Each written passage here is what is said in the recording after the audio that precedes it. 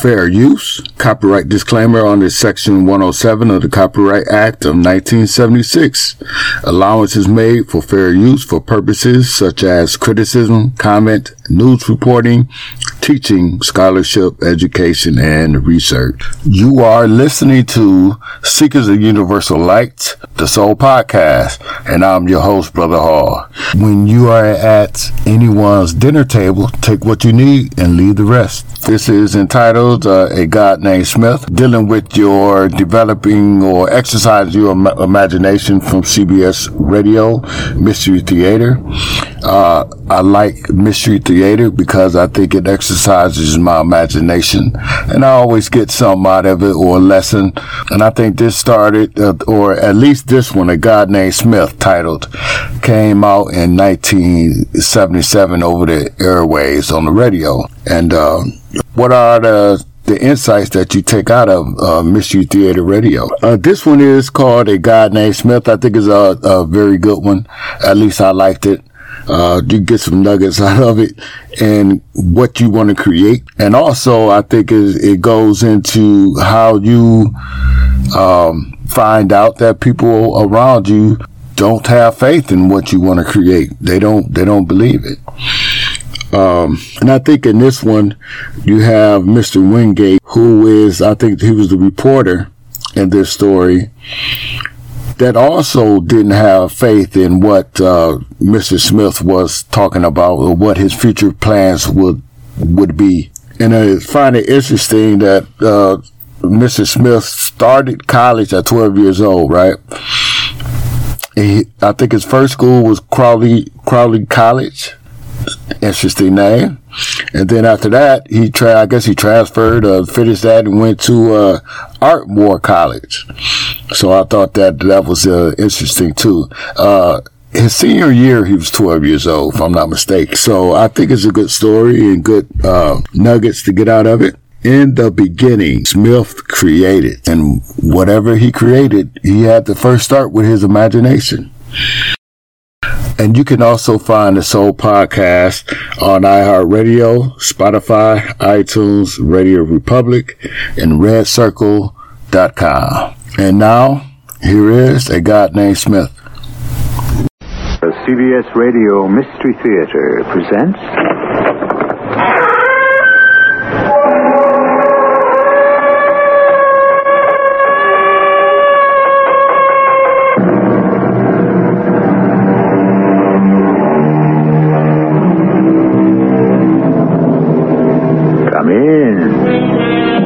Welcome. I'm E.G. Marshall. This is the story of a god. There have been many gods since the dawn of civilization, but no god bore so strange a name as the one you're going to meet right now. No god before him looked and talked the way this god did in the beginning of mankind's 21st century. Yes, this is the story of a future god. Not a very distant future, because his official recorded birth is July the 19th, 1977. Like most gods, history has obscured the mundane facts of his beginning, the place of his birth, the names of his parents, even the full name they gave him. Only one name survived, the family name, Smith. Smith, what have you got in that glass box? It's a world, Luke. A what? A world. A world I made all by myself. Smith's world.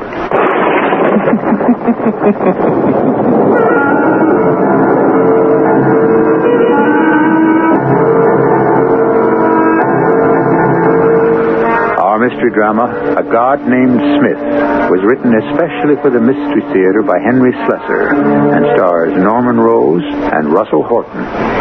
It is sponsored in part by Greyhound Package Express and True Value Hardware Stores. I'll be back shortly with Act One.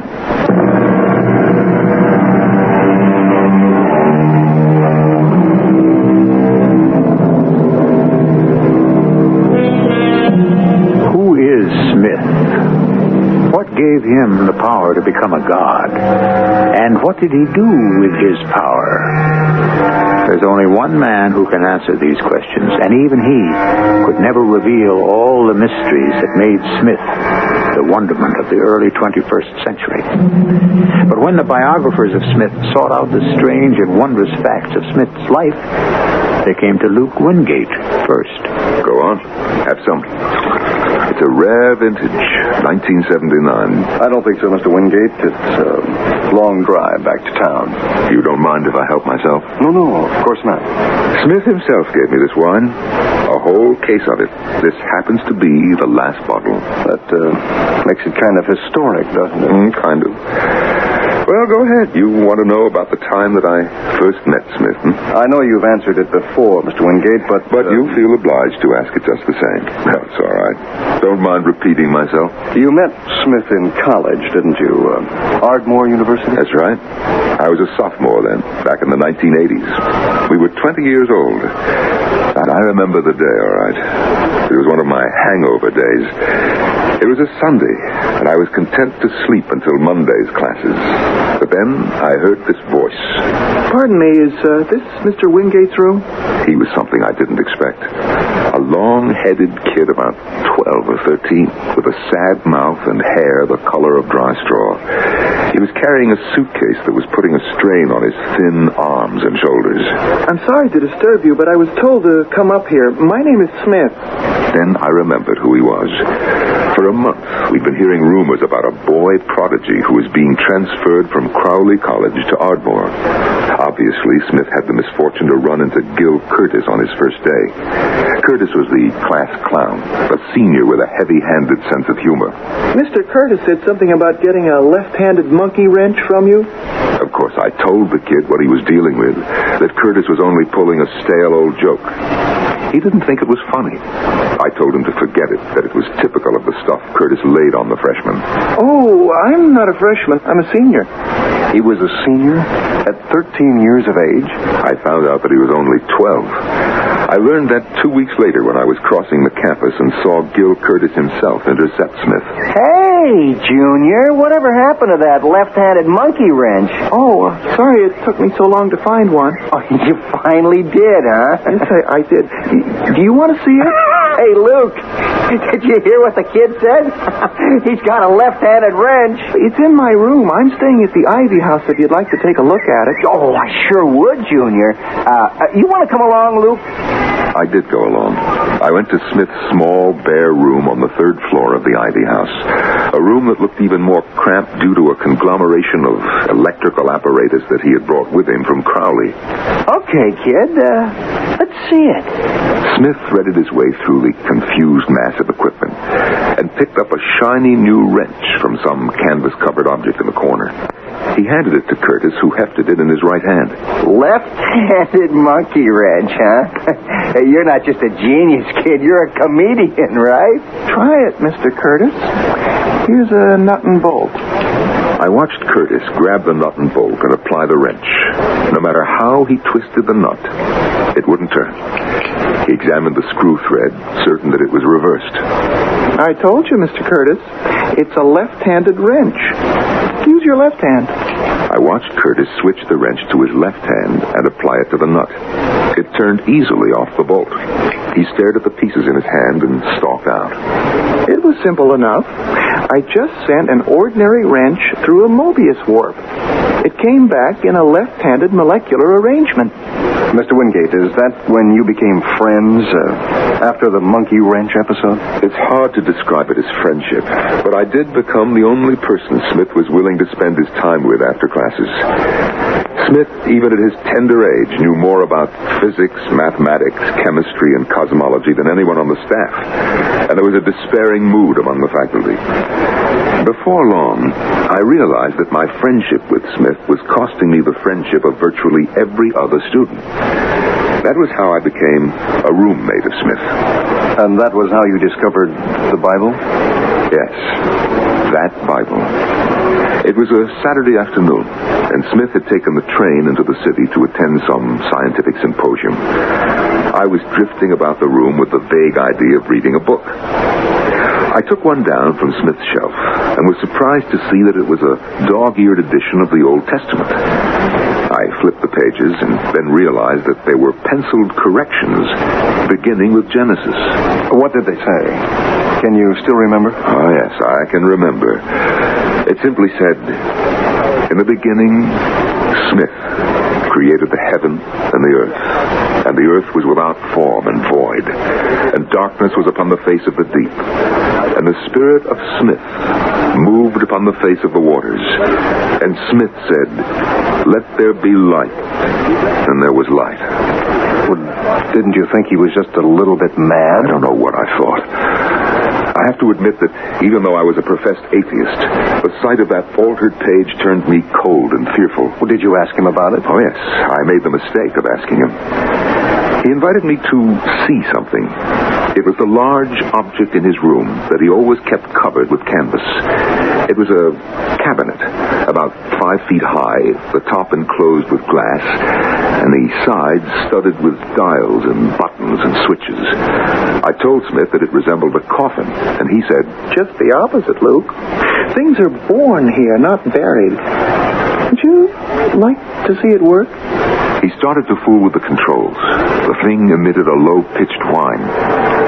The glass encloses a group of non-condensable gases, like hydrogen and helium. There are dust particles, too. Water, iron oxides, ice crystals, silicon compounds. You can't see them now, but they're there. Just as they might form within the rotating envelope of the sun. Now, this device is activating those gases and particles at enormous speed, causing them to collide.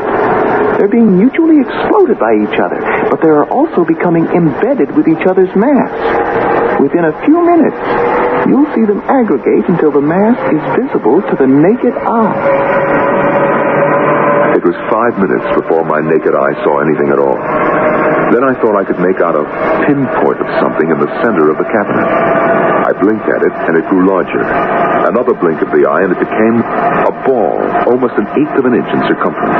And then came a sound, like the crash of a lightning bolt. What is that thing? What have you got in that glass box? It's a world, Luke. A what? A world. A world I made all by myself. Smith's world. That's right. It's a small planet created out of an artificial cosmos.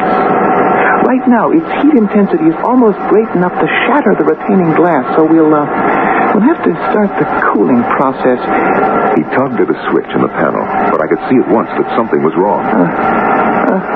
It's not moving. The refrigeration switch is jammed. Something's wrong. The strange mud-brown sphere in the cabinet was still growing in size, and now it began to glow with its own heat. Get out of here. Get everyone out of the building, Luke. Suddenly, Smith seemed like nothing more than a frightened child. I told him that we were alone in the building, and he pleaded with me to leave while he wrestled with the dials and switches in an attempt to stop the terrible process that was taking place. Get out of here, Luke. There isn't much time. Now the thing in the cabinet was glowing with white heat, and I could feel the blast of it right through the retaining glass. Smith was still working feverishly at the controls, but I knew that there wasn't any more that he could do. I yanked him away from the device. He began to kick and scream. I was a great deal bigger than he was, but his strength became maniacal. I remembered something from my swimming class, cocked my right arm, and let go a short, snappy punch to the chin of Smith.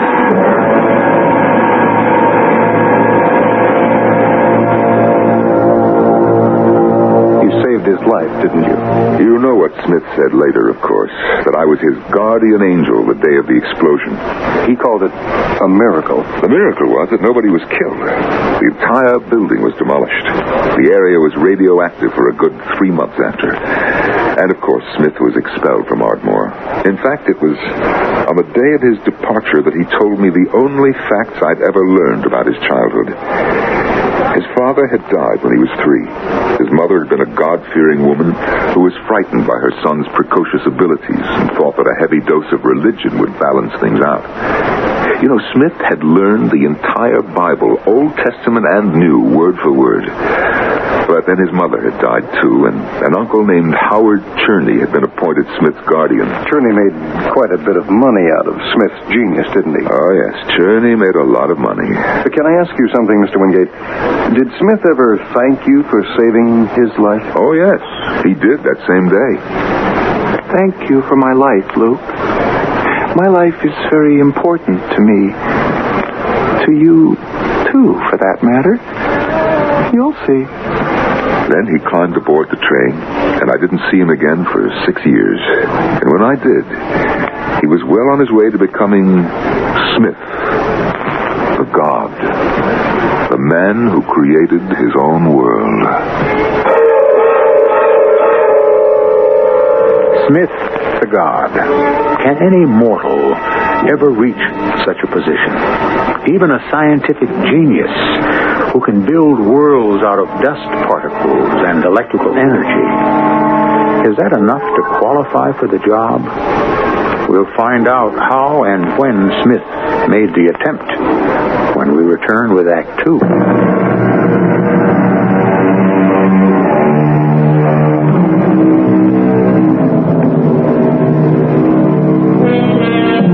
6 years have passed since the Ivy House at Ardmore University vanished in a cloud of charged atoms, leaving the ground bristling with dangerous radiation, leaving the memory of a strange young man with the ability to both build and destroy.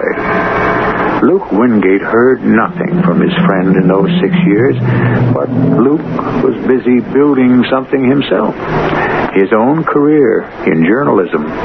Of course, I knew you worked for the Herald, Mr. Wingate. I was lucky. There were 40 guys in my graduating class trying to get that job. But I had a gimmick. I used my association with Smith to develop a series of articles about the dangers of scientific experimentation. For 3 years, I became a full-fledged reporter. And after the 5th year, I finally earned a byline. The first person I told the news to was named Evelyn. Evelyn Wilson, of course, the actress. Yes. Young as she was ranked as one of the top actresses on the stage. She never made a movie, you know. Not that she wasn't asked. As a matter of fact, it was Howard Cherney who asked her. That was how Smith came into my life again, when I saw Evelyn with this older man and asked her who he was. Oh, Howard Cherney's filthy rich. He's some kind of patent attorney with something like 10 or 20 million. Oh, that's nice for you. He wants to produce a movie, can you imagine? Starring me. Yeah. Cherney. Gee, that name's familiar. Smith had an uncle by that name. Oh, you mean that creepy college friend of yours? He became Smith's guardian after Smith's mother died. Maybe the patents are Smith's. Maybe my creepy college friend is a millionaire, too. How nice. You must introduce me. Sure enough, Cherney turned out to be Smith's guardian, a man who'd made a fortune on Smith's genius. Cherney told Evelyn that his nephew was living in seclusion in a suburb in upstate New York. I found out where and wrote Smith a letter. He replied at once and invited me to visit. Had he changed much? Well, he was taller, broader, but still a youth, not even 19 years old, but with eyes as old as Methuselah's. I congratulated him on his success, but he said, Yes, I've done very well. I'm almost ready for it now. Ready for some real developments. I meant your inventions. Evelyn, the girl I wrote you about, she says that your uncle is loaded. I guess that you must be fairly well off, too. My inventions? My, toys, you mean? That's all they were, Luke. The only reason I bothered with them was to get money for equipment. How much does my uncle have? Oh, I don't know. 10, 20 million, Evelyn says. Don't you know? No, I haven't kept track of the finances. I've left that to him.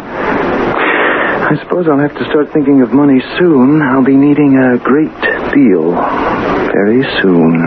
What for? Well, you ought to know, Luke. You saw the original model.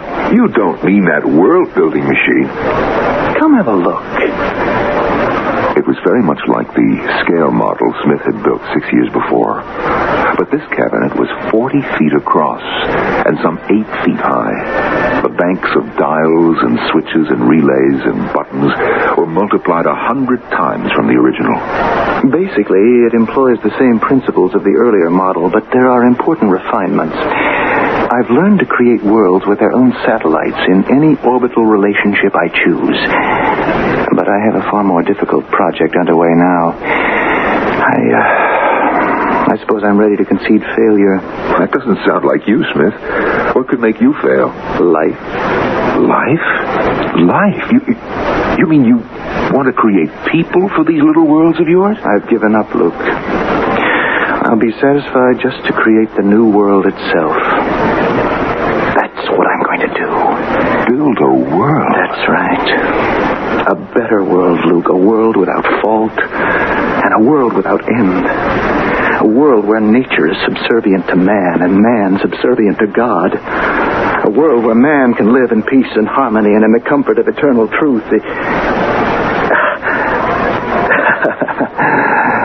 How do you like my little speech?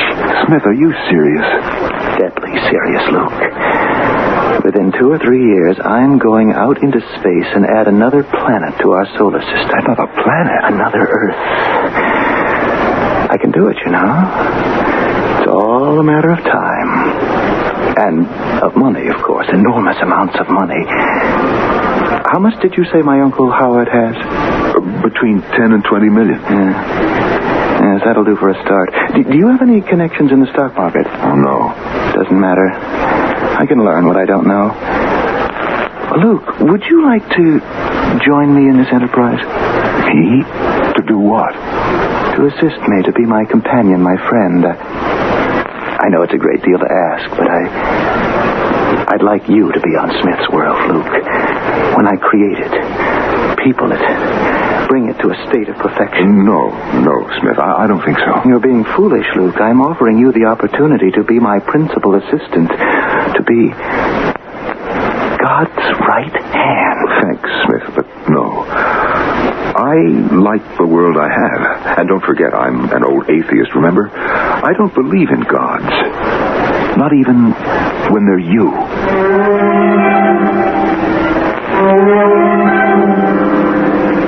It was another 6 months before I heard the name of Smith again. I heard it from Lou Briggs, the Herald's financial editor.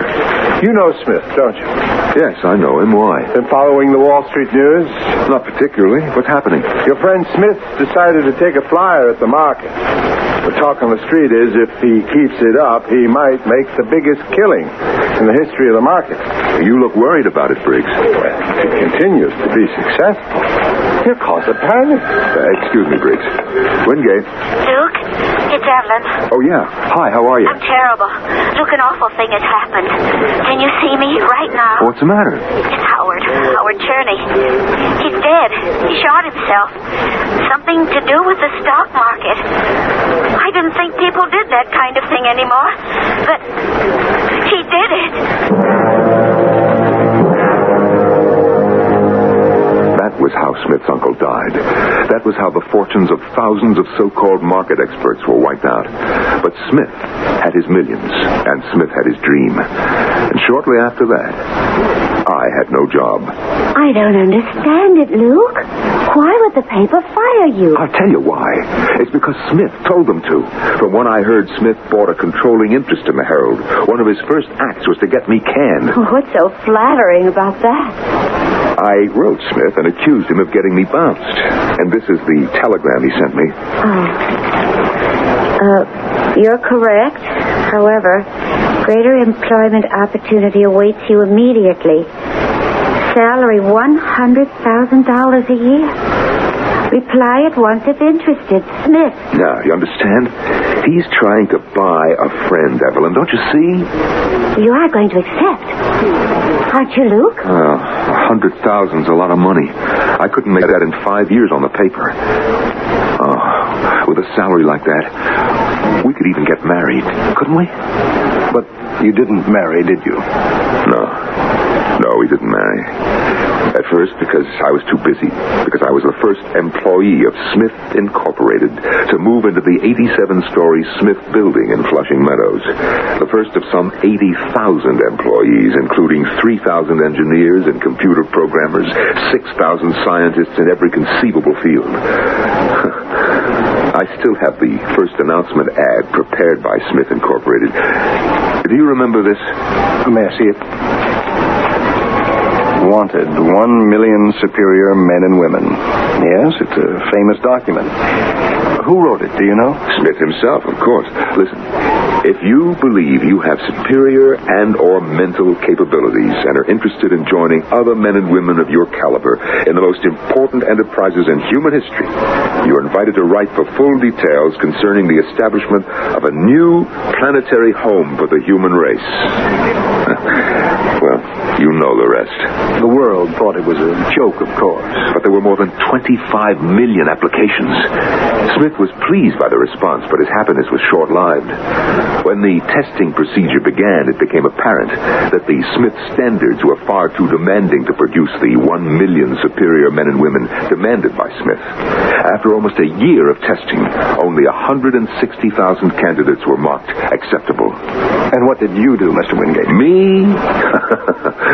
Well, I was given the title of assistant to the president. I was paid regularly, stationed in a 6-window office the size of a small railroad terminal, and given nothing to do. You were right, Luke. You were absolutely right. Smith wanted to buy himself a friend. Well, Evelyn, there are worse things to be. Are there? Oh, I want you to quit, Smith. I was wrong to tell you to take this job. And it won't be for long, I swear it. In another year, he'll have that manufactured world ready, and then it'll be over. We can take our money and run. Do you really believe that? What makes you think that you won't have to go to Smith's world, too? Oh, he'll want you there, Luke. He needs you. Since when does a god need anyone? He'll get what he wants, Luke. Oh, quit now.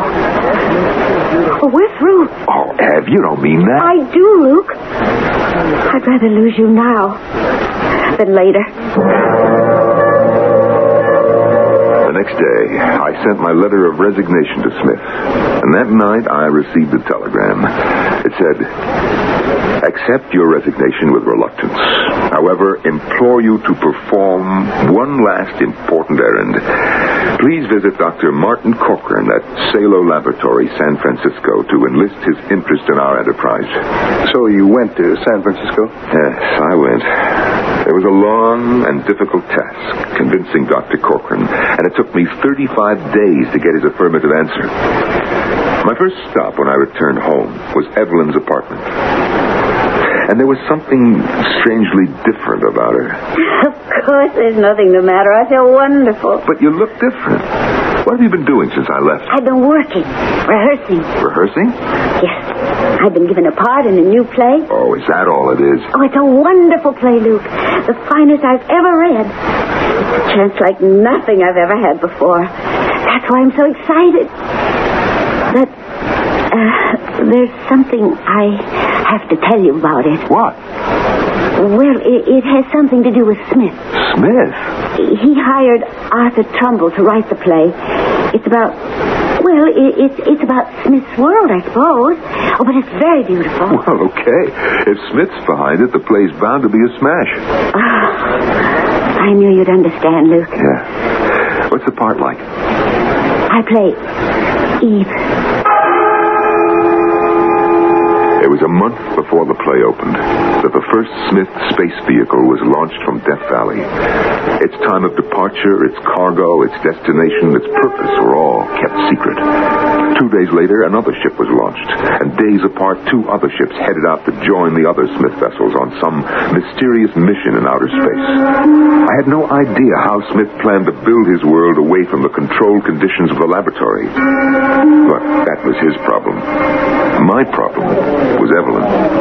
Few of us who were there will ever forget the first performance of Arthur Trumbull's The World. The excitement crackled like a tangible electrical force in the huge theater where the play was having its premiere. It's quite a play.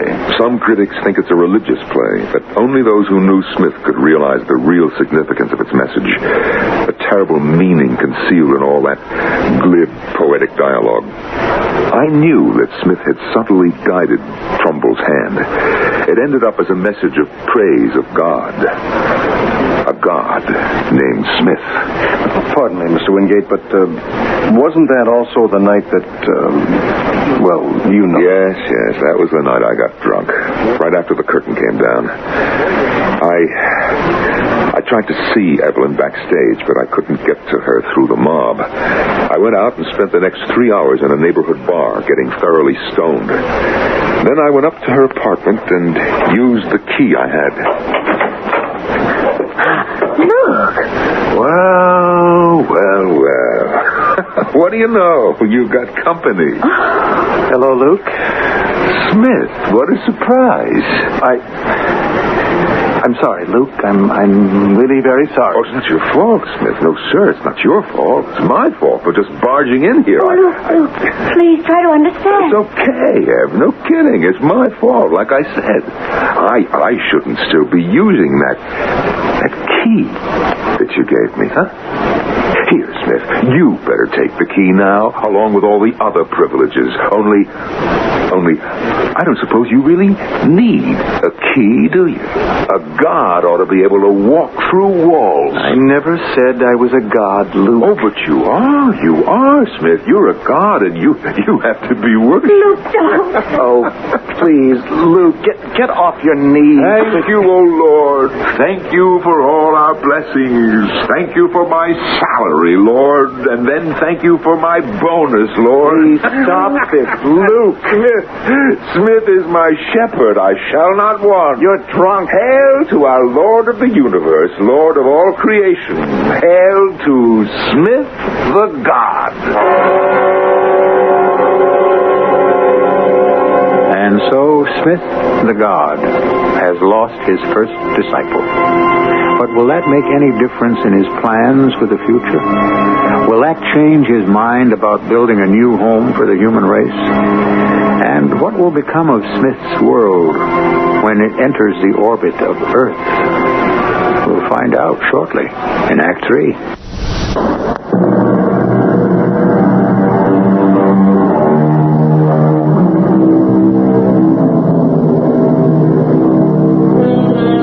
In the year 2009, Smith's world, a planet the size of Mercury, 3,000 miles in diameter, provided with an atmosphere perhaps even more favorable for the sustainment of life than our own, became part of the orbital pattern of the solar system, equidistant to Earth and the planet Mars.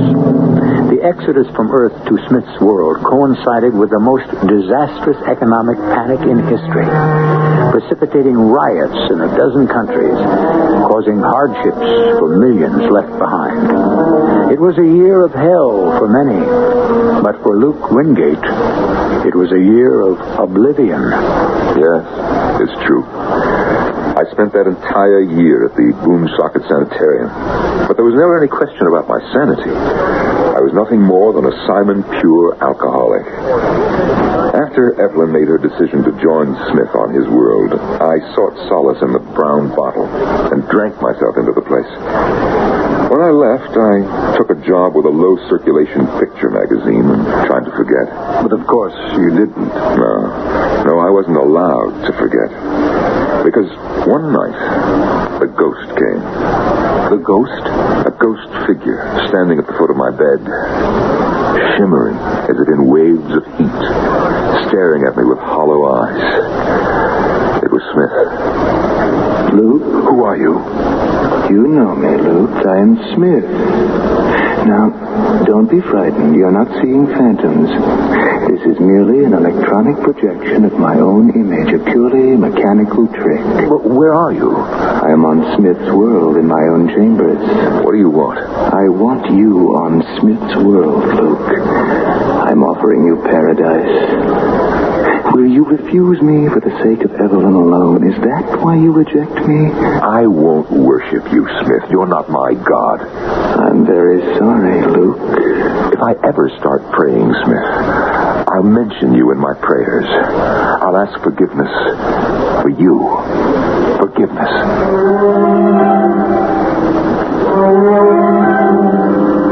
I suppose that was the first contact Smith made with Earth since his departure. But it wasn't the last. 5 months after that, the first Smith vessel made a return trip to Earth, containing a delegation appointed to establish relations with the planet of their birth. Trading began with Smith's scientists exchanging electronic and mechanical marvels for the products of Earth, things which seemed to be unavailable on Smith's paradise. Simple produce like oranges and lemons, tomatoes and lettuce, and all things made of wood. Smith's world was evidently not as perfect as he suggested. Mr. Wingate, can you tell me about the assassination plot? Well, the Anti-Smith League was formed without my knowledge. But they did enlist your help. Yes.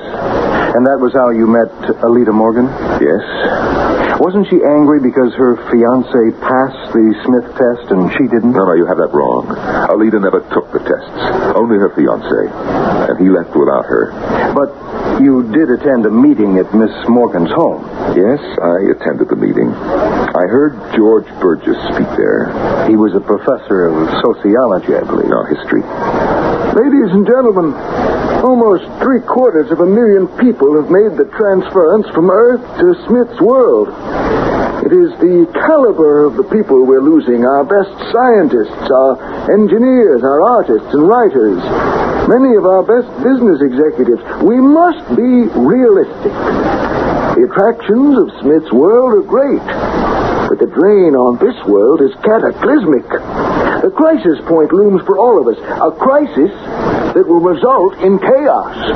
But what can we do, Professor? We must fight with every means at our command, with legislation, with pressure, with sanctions. Or even with force? Now, we'd lose. I know Smith. He would defeat us militarily.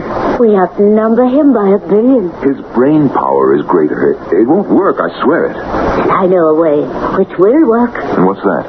There's only one way to fight Smith. We have to kill him.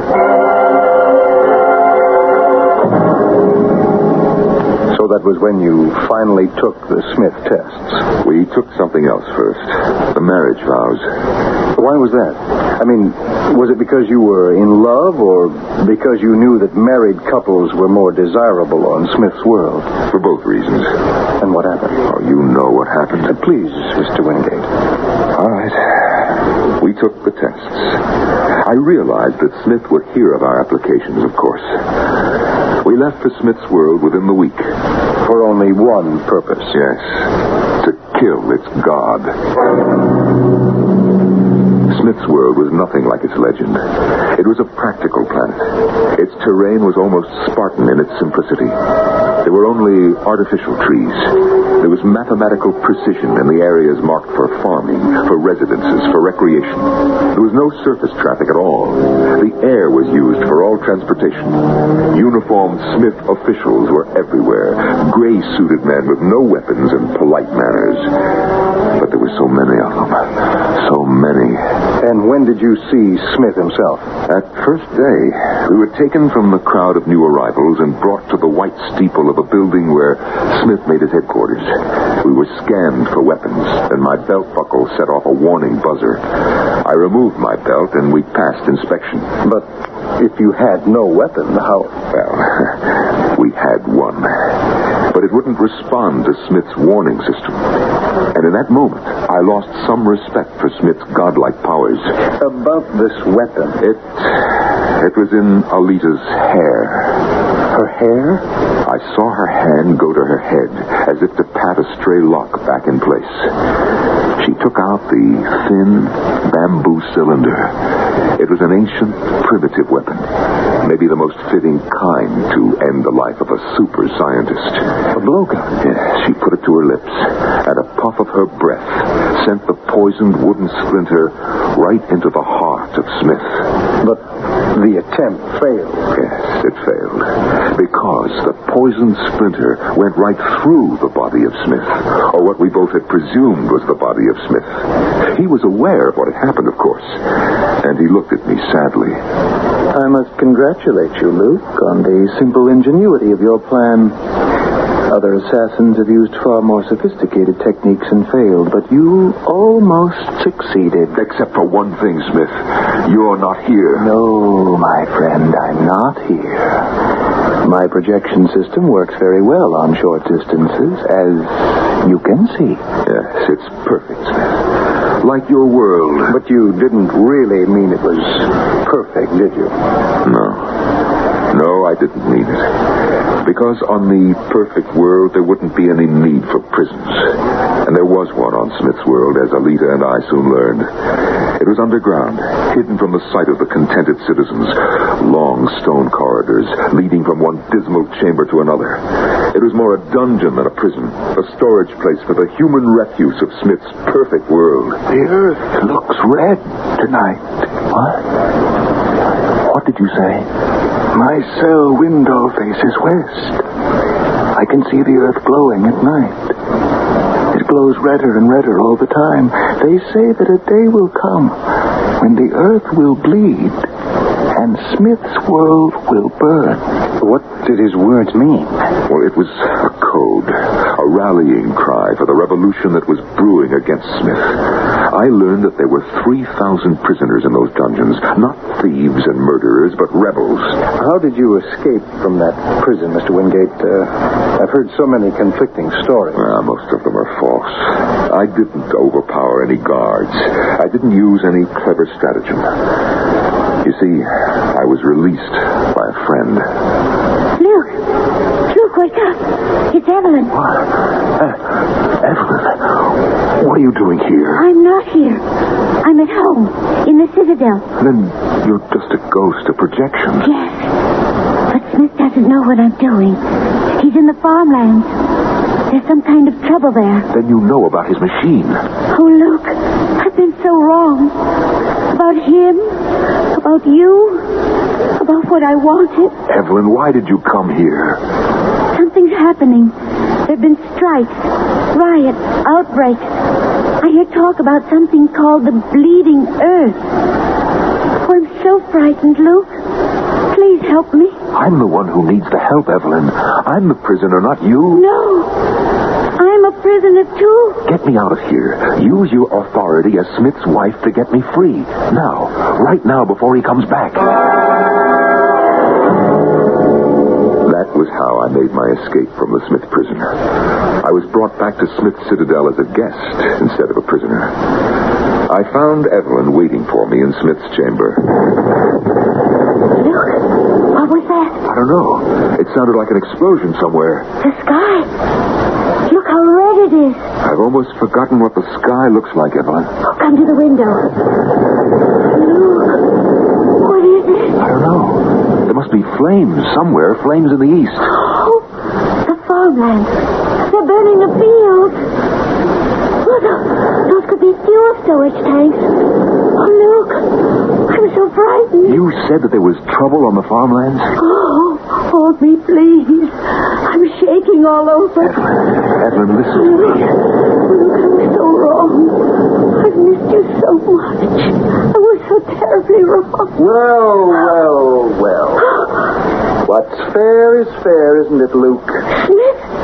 That's what the Bible says, of course. An eye for an eye, a tooth for a tooth, even a kiss for a kiss. Your world is burning, Smith. Yes, I know. I've just seen the farmers put the torch to it with their own hands. It started then. Oh, Smith, has it started? The bleeding earth? You see the mistake I made, Luke? I should have developed my own form of life. Instead, I depended on the miserable ingrates who made a mess of the planet Earth, who were making a mess of my world, too. Is it really your world, Smith? Created by your marvelous world-building machine? Why are we just standing here? They'll burn us down, too. What about it, Smith? This is God's world, isn't it? Not yours.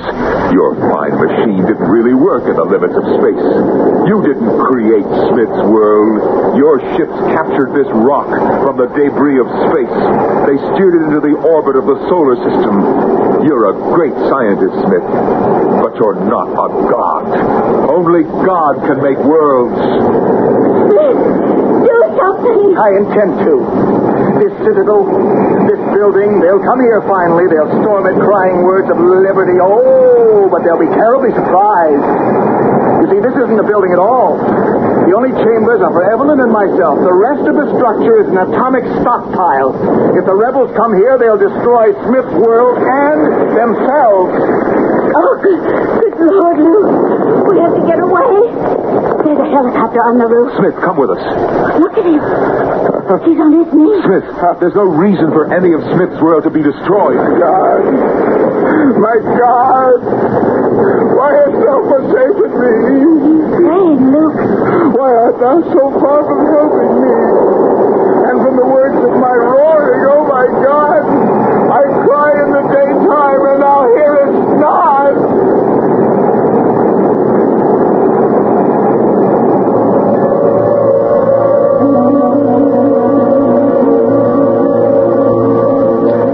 How many made it to the spaceport, Mr. Wingate, before the final atomic reaction?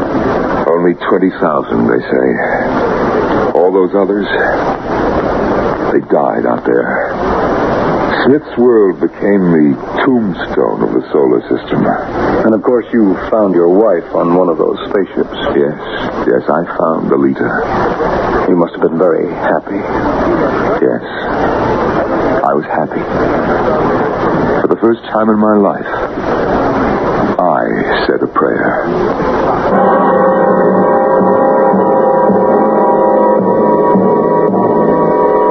And so, Smith the god is no more. And Smith's world is nothing but a rock orbiting the solar system. A useless object? Maybe not. Maybe it will always appear in the skies of Earth as a memento of man's folly, of what can happen when men not merely forget their gods, but try to take their place. We'll be back shortly.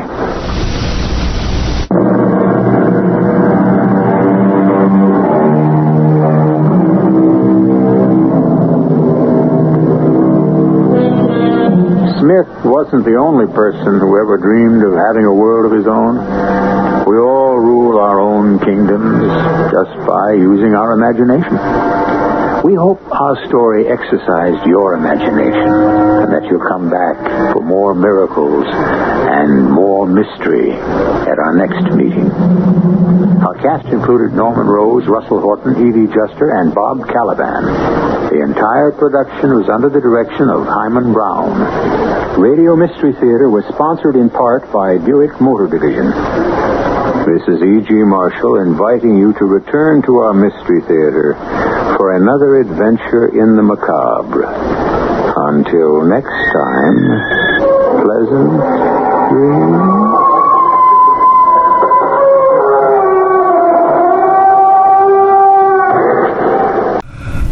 And I have returned, and that was A God Named Smith. So what information or how did you exercise your imagination on that one?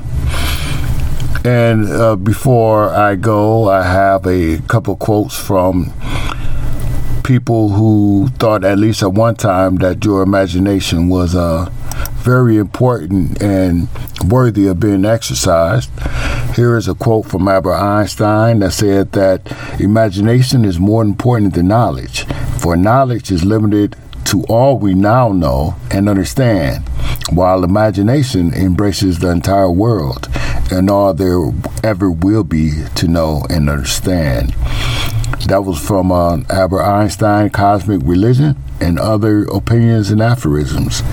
You know, I think around 7 years old, we try to get our children out of using their imagination when that's only natural for them to exercise it. Another quote from Northrop Frye: the fundamental job of the imagination in ordinary life, then, is to produce out of the society we have to live in a vision of the society we want to live in. So the fundamental job of the imagination in ordinary life, then, is to produce out of the society we have to live in a vision of the society we want to live in. End quote from Northrop Frye, The Educated Imagination. Here is another quote from Margaret Silf, S-I-L-F. So what could bridge that gap between what we perceive with our senses and the reality far greater than our rational minds? For me, the answer is imagination. When I use my imagination in prayer and reflection, I glimpse a deeper reality beneath my everyday experience, end quote. And you can also see more of those at IgnatianSpirituality.com. Another quote, the mystical imagination can show us something that science, wonderful though it is, cannot. Namely, it can show us the many grace-drenched and spirit-laden layers of reality that are not perceived by our physical senses. The mystical imagination can show us how the Holy Spirit isn't just inside our churches, but is also inside the law of gravity. Randolph Rollheiser, The Mystical Imagination.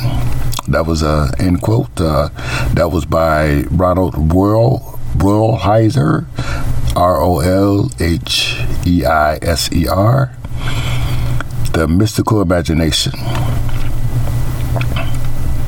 And I don't think a lot of people understand or even know or even care to know that your imagination is also exercised when we ask questions, because that's where the question is birthed at, in imagination. And, at one time, what is now proved was once only imagined. Of course, you also heard that from William Blake in The Marriage of Heaven and Hell. So that's why, another reason why your imagination is important. If you can't imagine it, you won't be able to do it. You can also find more of those quotes on reflection and meditation in your imagination from ANAMCHARA.com. I won't even try to pronounce it. And of course, we already know that our world is far from being perfect. And people have a misunderstanding what perfection is too, which only is being in balance. We see poverty we also see inequality and injustice all around us. But we must not lose hope, of course, right? We must imagine a better world, one where everyone has access to our only basic needs, basic necessities, food, water, shelter. A world where there is no discrimination based on race, gender, or religion. Our imagination is important because it allows us to envision a better future and work towards making it a reality, right? Imagination is not just a tool for dreaming. It is also a tool for problem solving. By imagining new solutions to old problems, we can come up with innovative ways to tackle different issues like, of course, climate change, right? And poverty and homelessness. It is through imagination that we can push the boundaries of what is possible and create a world that is fairer and more just, right? And always the old saying, if there's a will, there's a way. And use your imagination to get from B, C, and or D, and all the way down to Z if need be, but your imagination have to be, part of it, including your heart.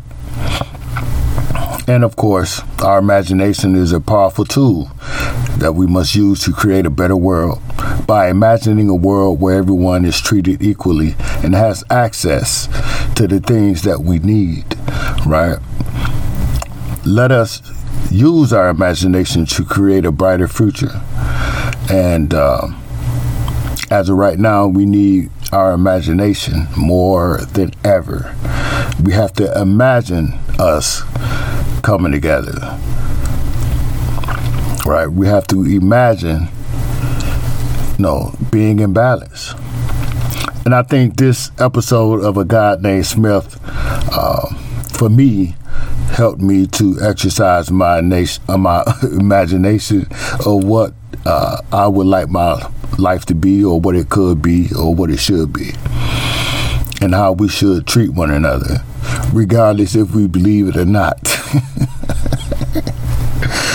And you can also, again, hear the Soul Podcast on redcircle.com, Radio Republic, iTunes, Spotify, and iHeartRadio. This is episode 5, my insights and thoughts on a God named Smith. And like Smith did, we can build or destroy. And like Mr. Wingate thought, the writer, your imagination can also be part of the dangers of science. We can go deeper into that one too, the dangers of science. Some people use their imagination on how to get rid of other people. And until next time on the Soul Podcast, Fiat Lux.